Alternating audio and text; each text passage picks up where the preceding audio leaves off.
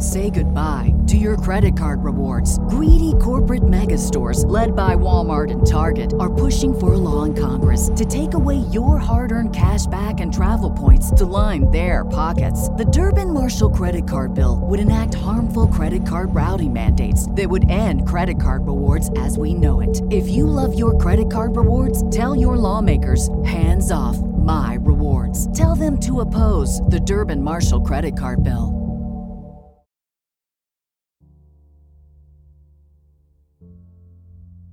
Hello, Hidden Gems, another late night live, but we cannot finish this night without talking to all of you. We apologize for this late live. We know that for those in the United States that are watching Dateline tonight, that ended a couple of hours ago or a few hours ago. Well, on the Pacific Coast where we are, it doesn't start until very late, and it just ended about 20 minutes ago. I enjoyed watching Dateline tonight, and by enjoyed, I mean I appreciated and valued how they were putting the story together. John did not watch Dateline. We've been on Dateline twice now, and you have chosen not to watch either time. In fairness, I had a little guy to put to bed, so that had a big part in it, but that played a big role in it. Yes, that did have a big part in it, that you were, one of us had to watch our son, and he wasn't about to watch that tonight. Right. Yeah. That's not, as we say in our household, that's not a wind down show. Right. We do wind down shows at our house, and that was definitely not in that wind down category. So I watched it for us tonight. John, I am the messenger here, but it was what we suspected. Very emotional. You know, I feel actually kind of solemn, I think is the word you could use. They had Kaylee's parents on there. I was grateful for their voices. We heard from friends of the victims, how this affected those on campus and those close to the victims. And, you know, it was in true Dateline, Keith Morrison, Shane Bishop fashion, it was a very well done production. And you also came away realizing just what a tragedy it is, what it was and is. So that's my takeaway. Let me just run with something you said about how it was solemn, and I think we should begin this show with an acknowledgement of the victims and the victims' family and their pain and how difficult this is for them, I'm sure. So I don't think we should ever overlook that or neglect that fact. And this is about them. Martha, at the beginning, Martha was a friend of the victims, and she told the story. She had been with Xana the night before, Xana and Ethan, but she'd spent a lot of time talking to Xana at the Sigma Chi party. Early the next morning, that same night, they were killed, and she said that she was with them and it meant a lot to her. And then the next day she was meeting Hunter, Ethan's brother, and he wasn't showing up for a study session. And then she texted Hunter and said, "Are you coming?" And he said, "No, I think Ethan's dead." And in her shock, she texted Xana, "I love you." And then she didn't hear from Xana. And then she learned Xana was dead. Her mind went to carbon monoxide, you know, before they found out just how gruesome everything was. And I was hanging on to every word of Martha. I thought her explaining and sharing was so compelling because I can't imagine. And again, to have Kaylee's parents' voices. I want to share one quote from Steve. They were explaining how they found out about the tragedy, about their daughter's death, Kaylee's death.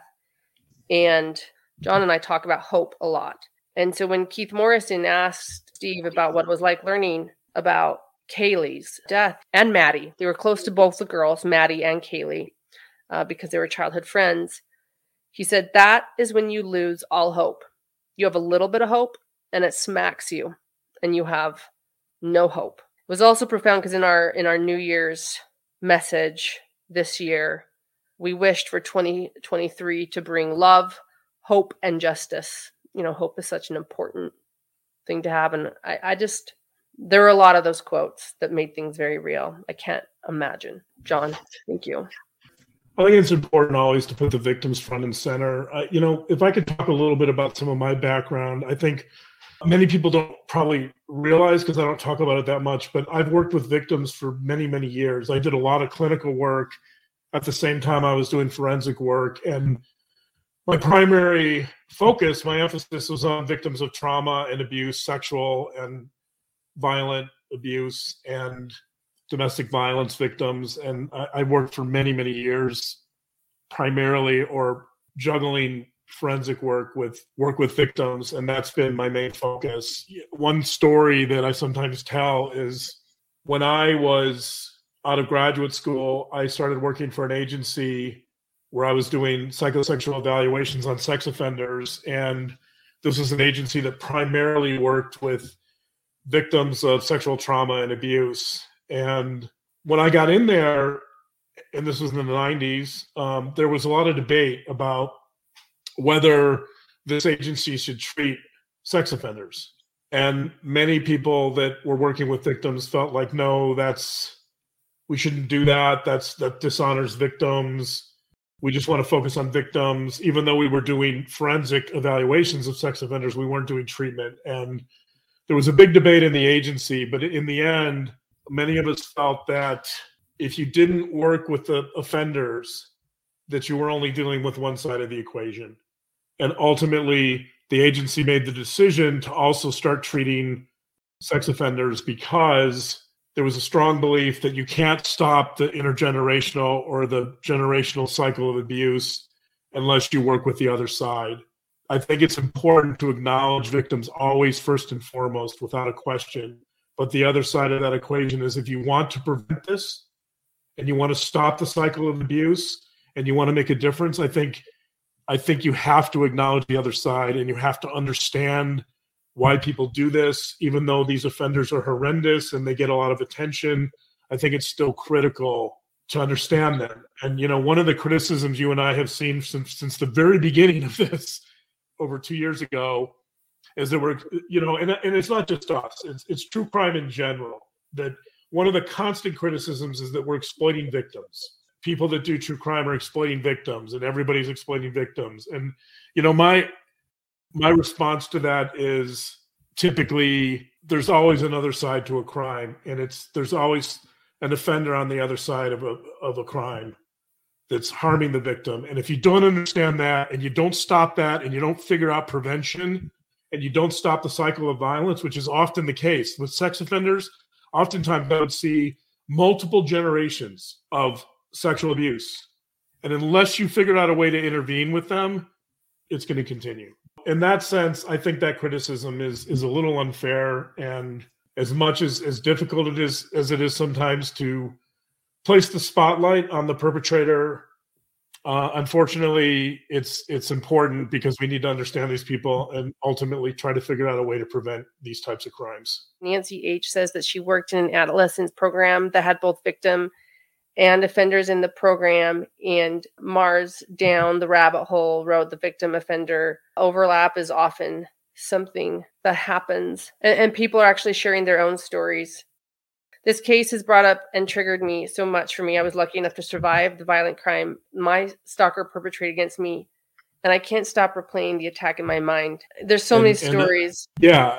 The victims have to be given prominence, but on the other hand, we need to understand the offenders too. I think a lot of my career has been spent trying to figure out how to walk that tightrope. And ultimately, in many ways, a lot of my job has been to make decisions about community placement for offenders. So violent and sexual offenders, should they be readmitted back into the community? Should they, right? And so believe me, I've lost some sleep making this. Lauren can tell you this.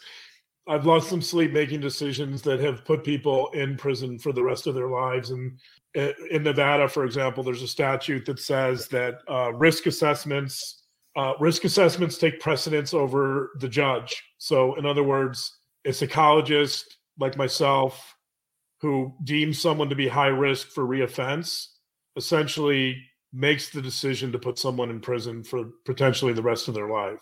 So that's not something I signed up for in grad school, believe me.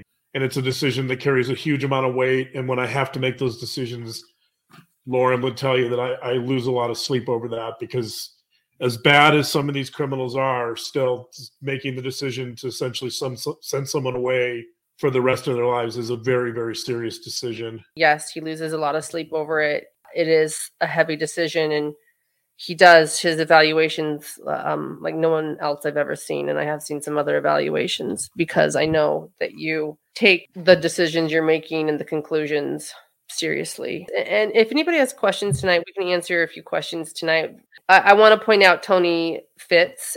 Tony makes a good point. Somebody who suffers abuse, in most cases, the victim does not go on to become an offender. In fact, the numbers are roughly 20-25%. So the vast majority of victims of abuse do not become abusive. So that's a good point to make. I think it's important to emphasize that just because someone is traumatized and a victim of abuse, it certainly doesn't mean that they're going to end up becoming an offender. It happens, but the odds are greater, especially with males, that they might become offenders later, but still, roughly 80%, 75-80% do not go on to offend.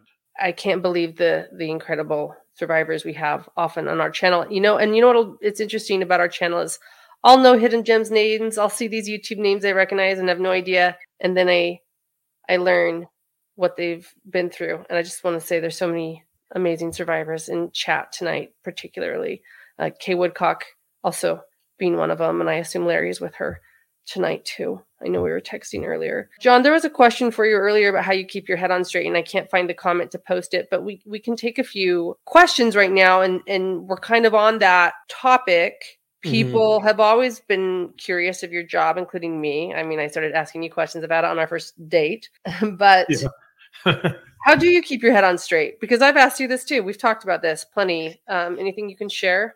Higher Ground made a comment about that I have a tough gig and I have a huge heart, and thank you very much for that. I think that's the key, really, is to stay open, to stay compassionate, to try to keep my heart open. It's hard. I think there's a price to be paid for what I do, for sure. I choose that. I choose to pay that price, but I think that price is that I have a long history of depression for many reasons. I won't get into all of that, but it's week after week to deal with victims and to deal with criminals. It's definitely a glimpse into a different side of the human condition that's sometimes hard to see. So I try to look at that side as honestly as possible with as few illusions as I can. And I think maybe that makes it harder, but it's hard. I think I try to find some healthy outlets. I spend time with my family, and I try to get outdoors and do some hiking and outdoor activities when possible. I think that helps me kind of forget a lot of things. But in the end, I think if someone takes what I do seriously, I think there's a toll that accrues from doing this. And I'm just being honest about it. So I don't know, but I mean, I wouldn't. I feel like I'm meant to do this, so I wouldn't do anything else. In spite of the toll, I think that I love this. I love digging deep into human nature and the human condition, and I tend to be somewhat philosophical by nature. So I think that's another way I deal with it. Sometimes I need to take a step back and just reflect on what the bigger picture is and what that means for all of us. Maybe that's part of my coping too, is if I get too wrapped up in the minutia, if I come out of like an evaluation that's been really intense and difficult and hard to cope with, I think sometimes I'll back up and just try to think about the larger implications, and that helps me too. Yeah, I watch them go through the process. I've talked about it a little bit before, but you'll go all day and be with them all day, and then you'll come back with a lot of empathy and a really heavy heart, and then I think you get a little bit angry during the evaluation. The anger comes out more. You have the empathy while you're with them because you have a big heart and you're open to learning about them, and so you come feeling really heavy because you learn a lot about their lives and their past, and it's really sad, and you get to know them in that moment. And then as you write the report, you get a little bit angrier at what they did and why. Even then, you'll go back to rewrite and process for so long. Lisa, that's a good question. Has the Dr. John, have you ever avoided crime scene photos before? He does see them. You've had to see autopsy photos and many things. Let's first start with that. No, the answer is no. That whatever discovery is given to me, I'll examine all of it. My job is to go through all the information I can obtain. The more information, the better. And it's necessary for me to review everything to fully understand what I'm trying to assess. It's ironic because Lauren and I, found some information on the suspect in these murders, and it was interesting to see some people's reaction to them.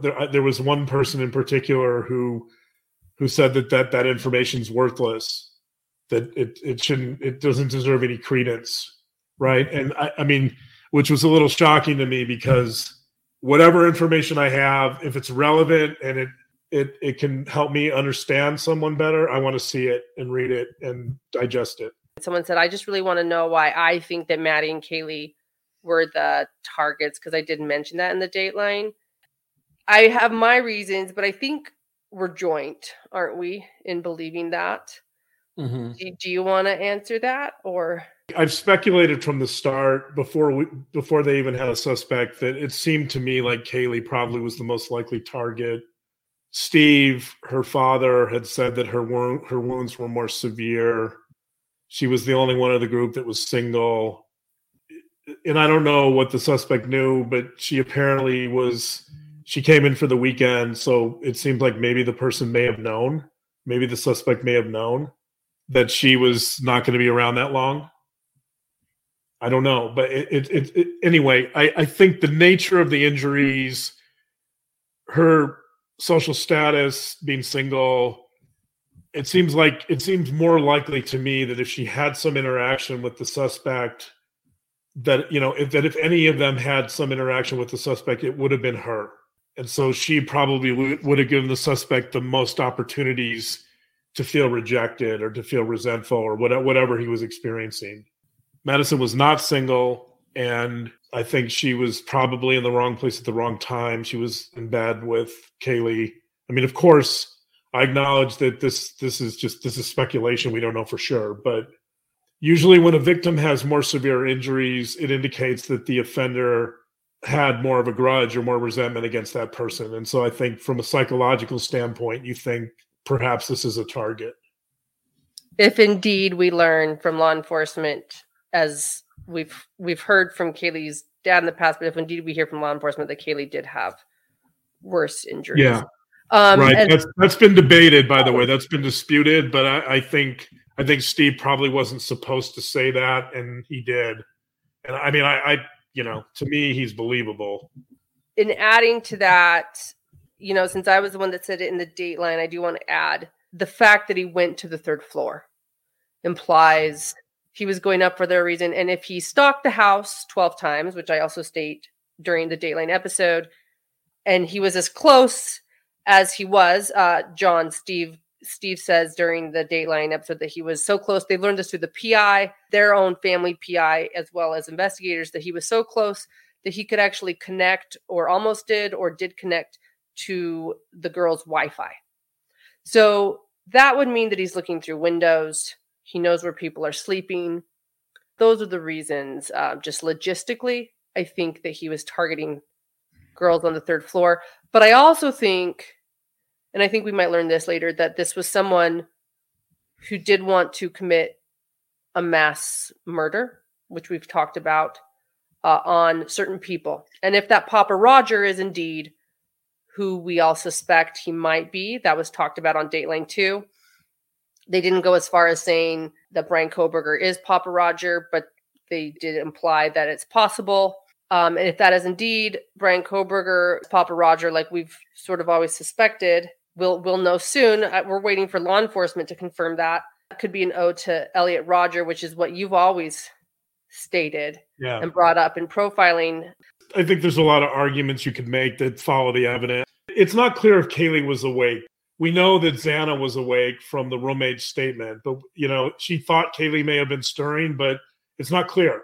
What is clear is that Xana was awake. So I think it's a plausible scenario to say that the suspect comes into the second floor, Xana's awake, he sees that she's awake, he knows that right away there's a threat there, he doesn't want witnesses, whether he was targeting all 4 or 3, it's too hard. I don't know. But I mean, it seems to me like a plausible scenario, knowing that Xana was awake. The killer comes into the second floor. Xana's awake. She's playing with the dog. I know that the roommate said that it may have been Kaylee playing with the dog, but she wasn't clear. It seems like in retrospect, it was probably Xana playing with the dog. So the killer sees that Xana's awake. He has a threat. He has someone who's awake. He has a witness. He has to do something about that. So I think he starts there, more than likely. I know people have said, I've heard a couple of experts say that they feel like because the sheath was left on the 3rd floor that he started the murders there. That's possible, but I don't really. He could have lost the sheath in either place. I think it's equally plausible to say that because Xana's awake, he feels like he has to subdue the threat. He does that. Ethan's in the wrong place at the wrong time. He then moves to the 3rd floor. He's a little bit tired at this point. One of the victims, or one or both of the victims on the 3rd floor, fight back. So that's Kaylee and Maddie. They fight back. That's how he loses the sheath. I think to go to the conclusion that he loses the sheath because they were the first targets, that doesn't add up to me. To me, it seems like if Xana's awake, that's a problem for him. It seems to me the most logical scenario is he enters on the 2nd floor. He goes to the 3rd floor because those are his real targets. Kaylee may have heard something. Maybe she's stirring. It's not clear, but she seems to have been awakened at some point. She fights back. The sheath is lost. It's on the bed. He returns downstairs. He subdues Xana because she's awake. He lets the dog go, obviously. He murders Ethan. Unfortunately, he's in the wrong place at the wrong time. Exits the property. Moments in Trading states that the assumption is, and it's always been, and this is true, that he lost the sheath when he took out the knife. But as Jeannie Marie points out, Kaylee could have grabbed the sheath. That was a great moment from Kaylee's parents tonight where they speculated that maybe that was a moment where Maddie and Kaylee, checkmate moment, where they knew it was happening, but they grabbed that sheath off of him. We don't know. It seems to me more likely that he loses the sheath during the struggle there. But again, none of us know. Higher Ground had a question about, does this mean he's an incel? I don't know. When I first started profiling this case way before we knew who the suspect was, I actually brought up Elliot Rodger and said that this is someone who has that kind of look and feel. And I wasn't saying that, I didn't know for sure. I can't know if he's an incel, but it's certainly someone who seems to have some of those qualities. And that was my point. And, ironically, this account, Papa Roger, seems to be a tribute to Elliot Rodger. What an irony, right? I mean, I didn't intend that, but it turns out that maybe there's a correlation there. It would imply a tribute to Elliot Rodger, and clearly that would certainly put him in the camp of incel-like thoughts. But, one of our listeners a few weeks ago said, well, we'll probably see a manifesto. Maybe. We know also that he was making derogatory comments to some of his female classmates, and, they weren't fond of him because of that. We know that do we know for sure this guy's an incel? No. I think they're going to find a treasure trove of information in his apartment. Yeah. They probably know a lot right now. Is there a manifesto? I mean, maybe. I don't know. It's certainly possible. Okay, well, a couple things there. John, you didn't see the Dateline. During it, they had a woman named Madison who was a fellow student with him at DeSales. And one thing that Madison, the student mentioned was that he would stare. She stated he had prominent eyes. That was the word she used, the adjective prominent, that she would stare and he wouldn't talk. Now we go to Tiggy, and she says, I think incel implies that he did not know how to find self-gratification in his interactions with women. He seemed like he wanted to fit in with a stereotype of cute girls. That would go in that direction with what Madison said on Dateline tonight about him. And he would not talk to the girls, but he would stare. And that, by the way, is consistent with, so a lot of his old classmates have come out from high school and grad school both and talked about some of the experience they've had with him. One female student in high school who knew him for several years said that he was very socially awkward. And one time he came up to her in the hallway. They hadn't even talked previously, but he approached her in the hallway and he said, hey, you want to hang out? Like they're besties or like they're they were in some type of relationship, and they never had exchanged words at that point. So this is someone that a lot of his old classmates have said he lacked social skills. He didn't read social cues at all. He struggled socially. It's a good point that was being made there. I think he wants to. There's profiles of incels who are reclusive and they're loners and they're avoidant. So if we think about this in terms of like attachment styles, there's an attachment style that is avoidant. And those types of attachments are typically people who want no social interaction and they don't care to have social interaction. They just want to be left alone. And we see that with like school shooters, for example, and those tend to be really angry people.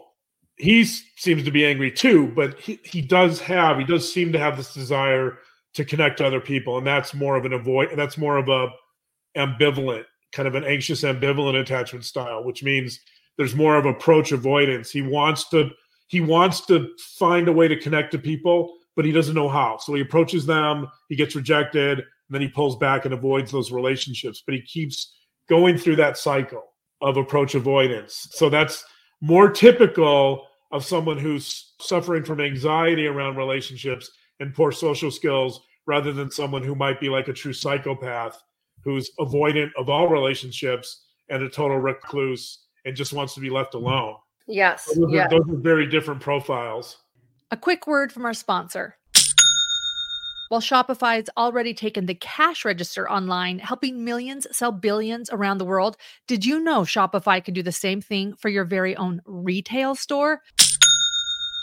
With Shopify, you unite both in-person and online sales, tracking every sale in one place. Hidden True Crime uses Shopify's tools to help us build marketing campaigns for all of our social media platforms, and their plug-in tools are as unique as our business, allowing us multiple ways to accept payments and promote our store. Plus, Shopify's help is always there to support our success every step of the way. Do retail right with Shopify. Sign up for a $1 per month trial period at shopify.com/hiddentruecrime, all lowercase. Go to shopify.com/hiddentruecrime for a $1 per month trial period to take your retail business to the next level today. Shopify.com/hiddentruecrime. So Susan D., let's talk for a second about Dylan Mortensen, the surviving roommate, who is a big part of the affidavit, because she was mentioned a lot in Dateline tonight. Keith Morrison did say it's not clear whether Brian saw Dylan or not. We suspect he did, but maybe, it's true. It's not confirmed in the affidavit. Susan D. is saying, I'm having such sympathy, hope for strength for Dylan, DM. Dateline did name her full name and showed her picture. But right, she is known as DM in the affidavit. I'm concerned how she's being treated about the 911 call. She's going to be huge in this trial. I agree. She's huge in the affidavit. So that's the first question. And number two is, do you think DM is being treated unfairly?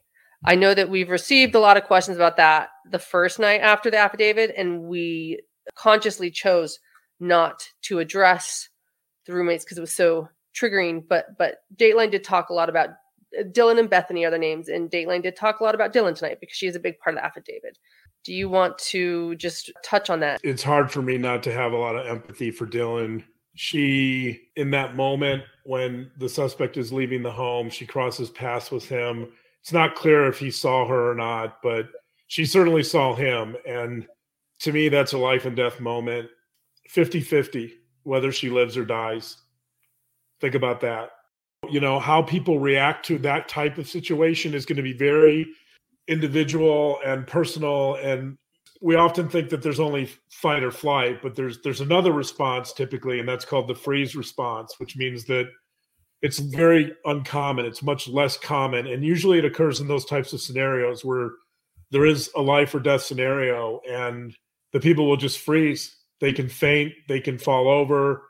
Not necessarily, but there's this response that's just essentially an absolute collapse. And I've actually seen that response. And when working with children, I've done some groups for victims of kids that were victims. And I've had a few kids over the years, children that were young, 6, 7, 8 years old, where a few of them would start talking about their abuse, and some of the other children in the group were, I thought they were ready for it. And, it's hard sometimes when children start talking about stuff, it's hard to really shut them down. Children are going to talk when they're going to talk. And so I've seen other children, when they've disclosed some trauma, some of the groups literally froze like statues. And, it's an amazing process to witness, and it's frightening. And so you don't know how people are going to respond, and to vilify people for a particular response, I think is problematic. I want to have empathy for her. I understand people's response, that if she reacted faster or called 911, perhaps some of this could have been prevented, or it seems to me when she crosses paths with this guy that it's probably too late for the victims. But I try to picture myself in that situation, and I'd like to say that I'd call 911, but who knows for sure? I've never been in that situation. And who knows what she was going through before that? I think she could have been out partying, so her ability to interpret the environment was probably less, or her reaction time would have been less. I don't know. I'm sure there were a lot of variables involved. My response is to have empathy for her and to try to understand what she experienced and not necessarily blame her. Thank you, Susan, for your great question. Moonlight View. Will we ever know why Brian did this? Because it is true, law enforcement doesn't need a motive, for an affidavit. People, some people said that, well, they don't need a motive. I'm like, of course they don't need a motive. We've been curious. We're trying to understand the crime.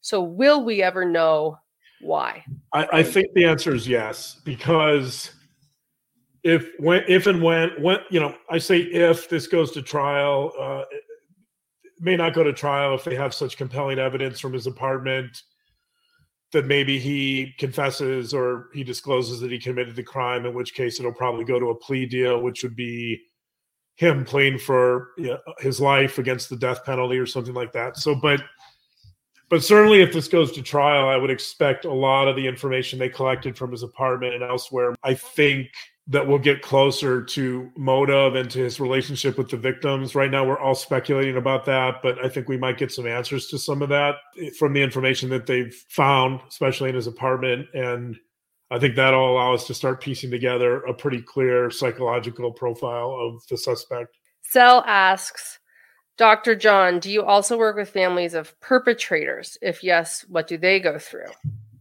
That's probably a whole episode on its own. But if there's one thing maybe you could share with us. The short answer is yes, because this goes back to the story I was telling at the beginning about how the agency I was working with at the time decided it was important to do treatment for perpetrators in order to stop the cycle of violence. With sex offenses in particular, there's something called reunification or family reunification, which means that the goal ultimately, especially if it's incest or if it's abuse that's within the family, so it could be a relative, it could be just broader family system, the larger family. But the goal in those cases oftentimes is to reunify the victim with the family. And the victim drives that process, by the way. So if the victim doesn't want it or is not ready for it, there's no reunification. But if the victim, after a certain amount of treatment, feels comfortable unifying with, let's say, a brother or a father or somebody in the family, then that process will typically occur. But that process will not occur until the perpetrator has completed some type of treatment and gone through some thorough assessments about risk. And so, to answer the question, yes, that in those, especially in those types of situations where there's reunification, it does require working with the perpetrator's family, and often the victim will be a part of that family, and it requires working closely with them to assess their readiness to accept the perpetrator again into the family, and whether there's some level of forgiveness, I think. But there's a lot of elements that go into that. But yes, I have worked with perpetrators. Don't occur in a vacuum. They occur in a family system. And so, yes, it's really important to to work with the family system. What does the family go through? They go through a lot. They go through disbelief. They go through grief. They go through hell. It's very hard also on the perpetrator's family. I have another question from Nancy H. Why do you think they sealed the search warrant of his apartment? Because for public safety and to protect the surviving roommates? Question. We certainly have our thoughts on this. John and I have talked about this. So I think that's a great question, Nancy H. I know why I think they do. Okay. I think they found a lot. I think they're protecting the victims. One thing we saw them take out of his apartment were 2 massive hard drives. And we know he spent a lot of time on the computer. John and I uncovered our a wonderful team member at Hidden True Crime, these emails he wrote in a chat room when he was a teen. He spent a lot of time communicating with others online. I can't imagine what they found.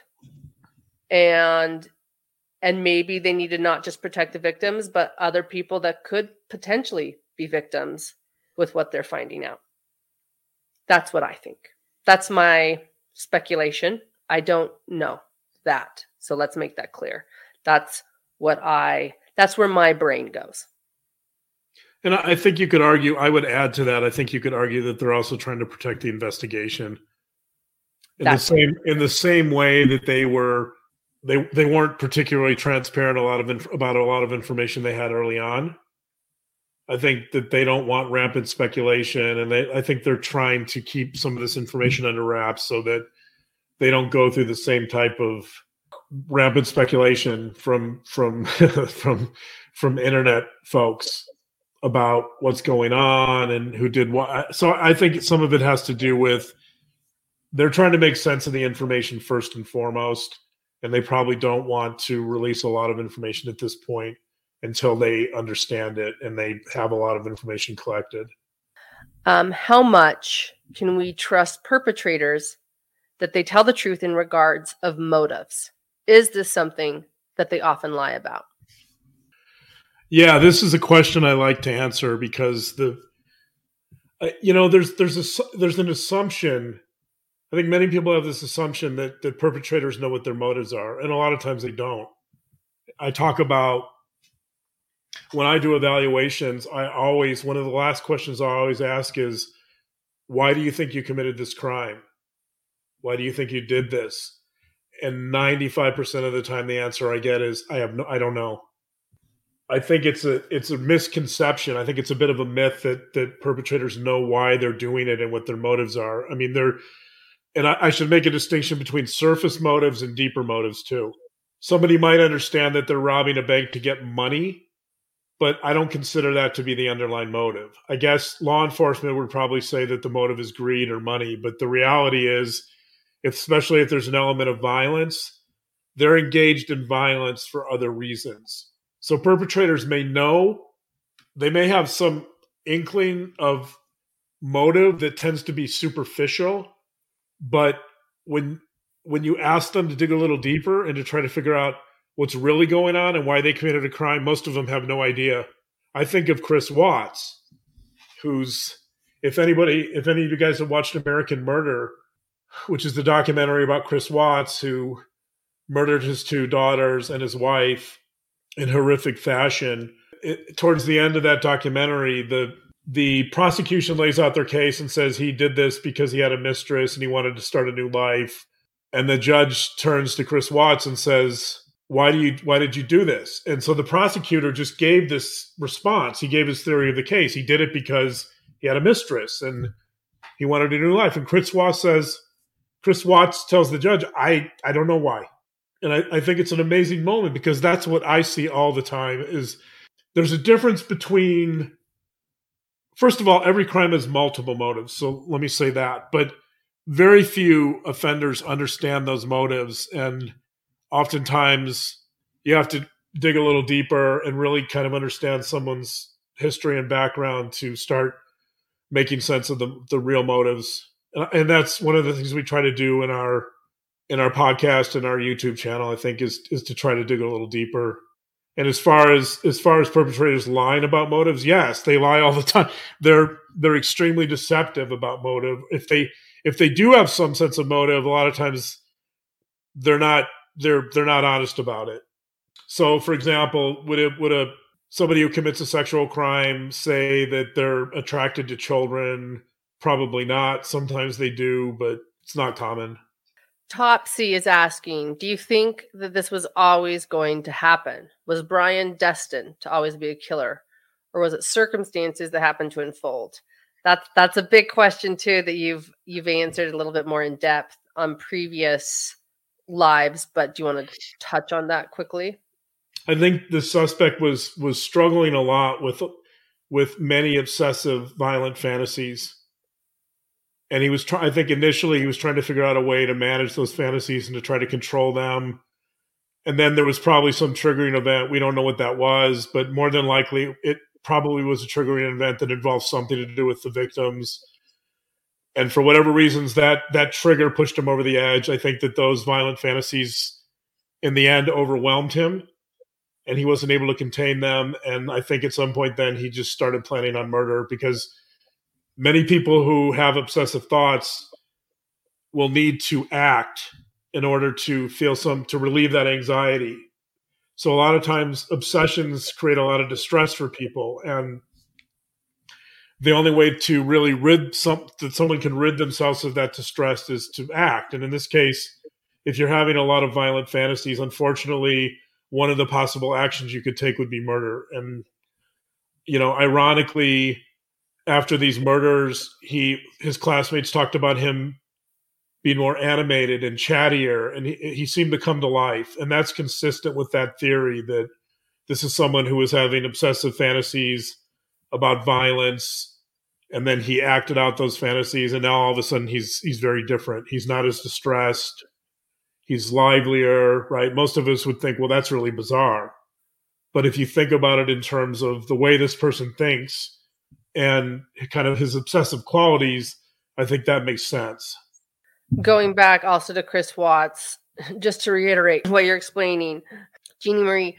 So Chris Watts was so disconnected from his own self that he couldn't even articulate that he killed because he wanted to be with his mistress. Intriguing. Is that how you would say that, or a little bit differently? I think the point I'm making is that I think on the surface, I think Chris Watts would recognize that he murders because of the mistress. But the point is, I think he knows there's something deeper. He knows that murdering someone when you have two daughters and a wife and you love them and you've been close to them, even Chris Watts recognizes that the sole motive is not a mistress. The motive goes deeper. Yes, that's what I wanted you to get at. It's not the motive. Right. Yeah, that's not the motive. So I think a lot of men have mistresses and they don't kill their. Yeah. The point is that he recognizes that it's something else. He recognizes that it's not. It's like the bank robber. Is the bank robber really robbing the bank for money? I mean, yeah, sometimes they might be, but if there's violence involved, or there's a lot of other factors that kind of make it about something else.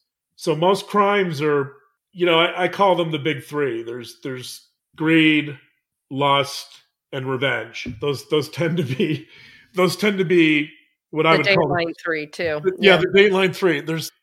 But those are more surface level type motivations, and I think most criminals would recognize those. But somebody like Chris Watts recognizes. So let's say his would fit the lust category. I think even someone like Chris Watts recognizes that this goes beyond lust. To kill your two daughters for lust, he knows that that's not what's driving him. Kay, Vala, Woodcock, and Larry, who's with you, thank you so much for being here. We love spending with you too. And I'll just pin that for a second. Kay, may 2023 be the year of justice. So we're with you all the way. For those new to our channel, Kay and Larry Woodcock are the grandparents of JJ Vallow.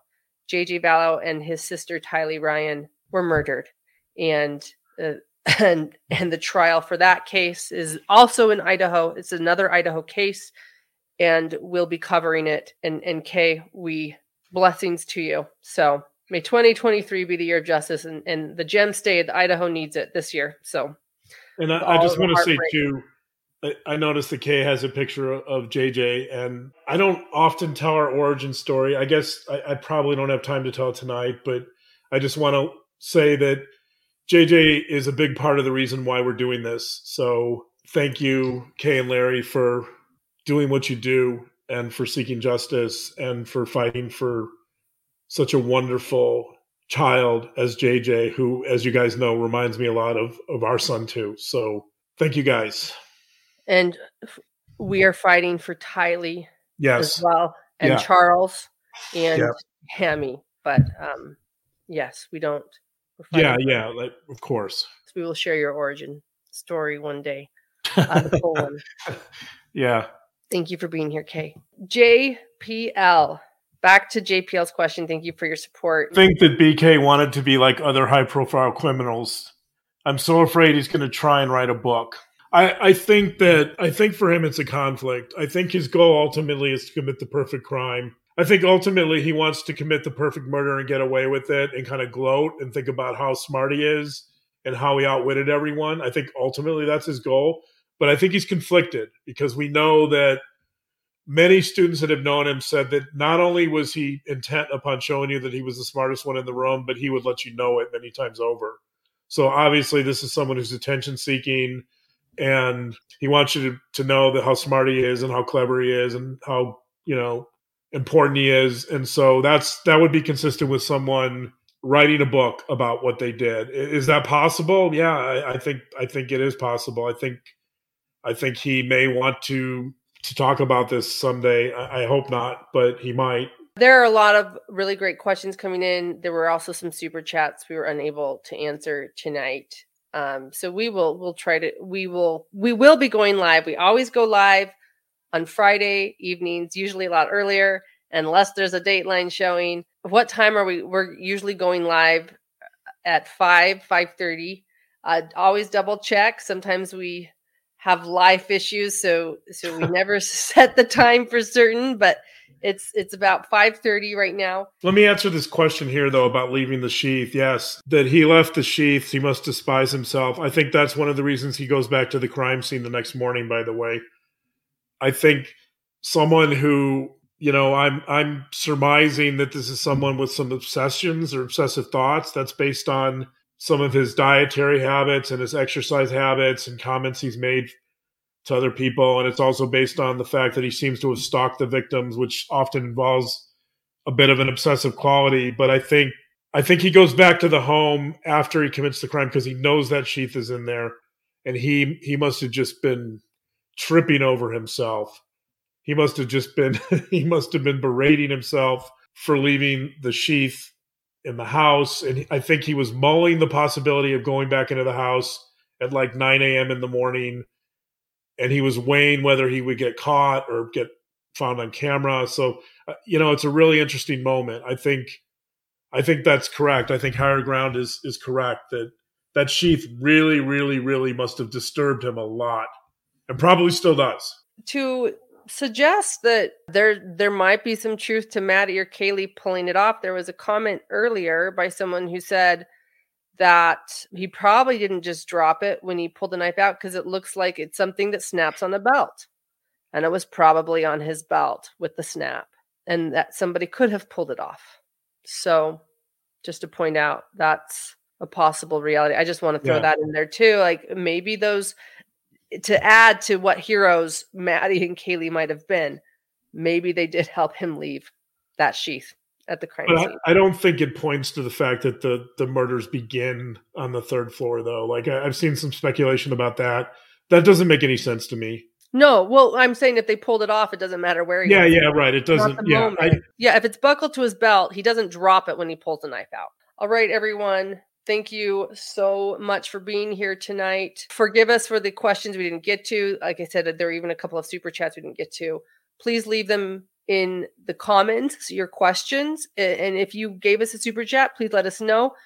And we'll read all of the comments and answer some of them next Friday for our Hidden Hour. Thank you to those who are becoming YouTube members. We do have memberships now, different levels of being our hidden gems. John's out coughing. We better go while we're ahead of ourselves. And thank you, everyone. We're so honored to be a part of Dateline, not once, but twice now for 2 different cases. We really do think that Dateline does an incredible job in telling the story and caring about the victims and getting their facts right and doing their research. And we do know that they've been in Moscow, Idaho. They were one of the first people there. We're honored that when Shane Bishop asked us, the producer of Dateline, if we wanted to take part in this again, we said, absolutely. We have such respect for Keith Morrison and for Shane Bishop and the whole committed Dateline crew. So thank you to Dateline for having us. And thank you to our Hidden Gems for being with us through this journey. I want to acknowledge our community and the Hidden Gems and how much you guys have meant to us. And I want to acknowledge our community and thank our community and express my gratitude, because without you guys and without this platform, we wouldn't have a voice. And thank you for giving us a voice and a place to talk about crime, and for then, allowing people like Dateline to think that we're interesting enough to help illuminate these types of crimes. Otherwise, they never would have reached out to us. So this begins with our community. We're really, really grateful that people show up to listen to us and let us kind of speak our minds. And we hope you guys are able to kind of obviously add to the conversation. So thank you guys for everything. And now I'm losing my voice. Thank you guys for everything. So now I'm going to take over for you. Thank you guys for everything. It's clearly time to go. We'll get some rest. We'll get some cough drops and be prepared for next Friday. And if there's breaking news, as always, get ready for those spontaneous lives, hit notifications, as well as subscribing, because there are those surprise lives that come. Thank you, everyone, and have a great night. Thanks, guys.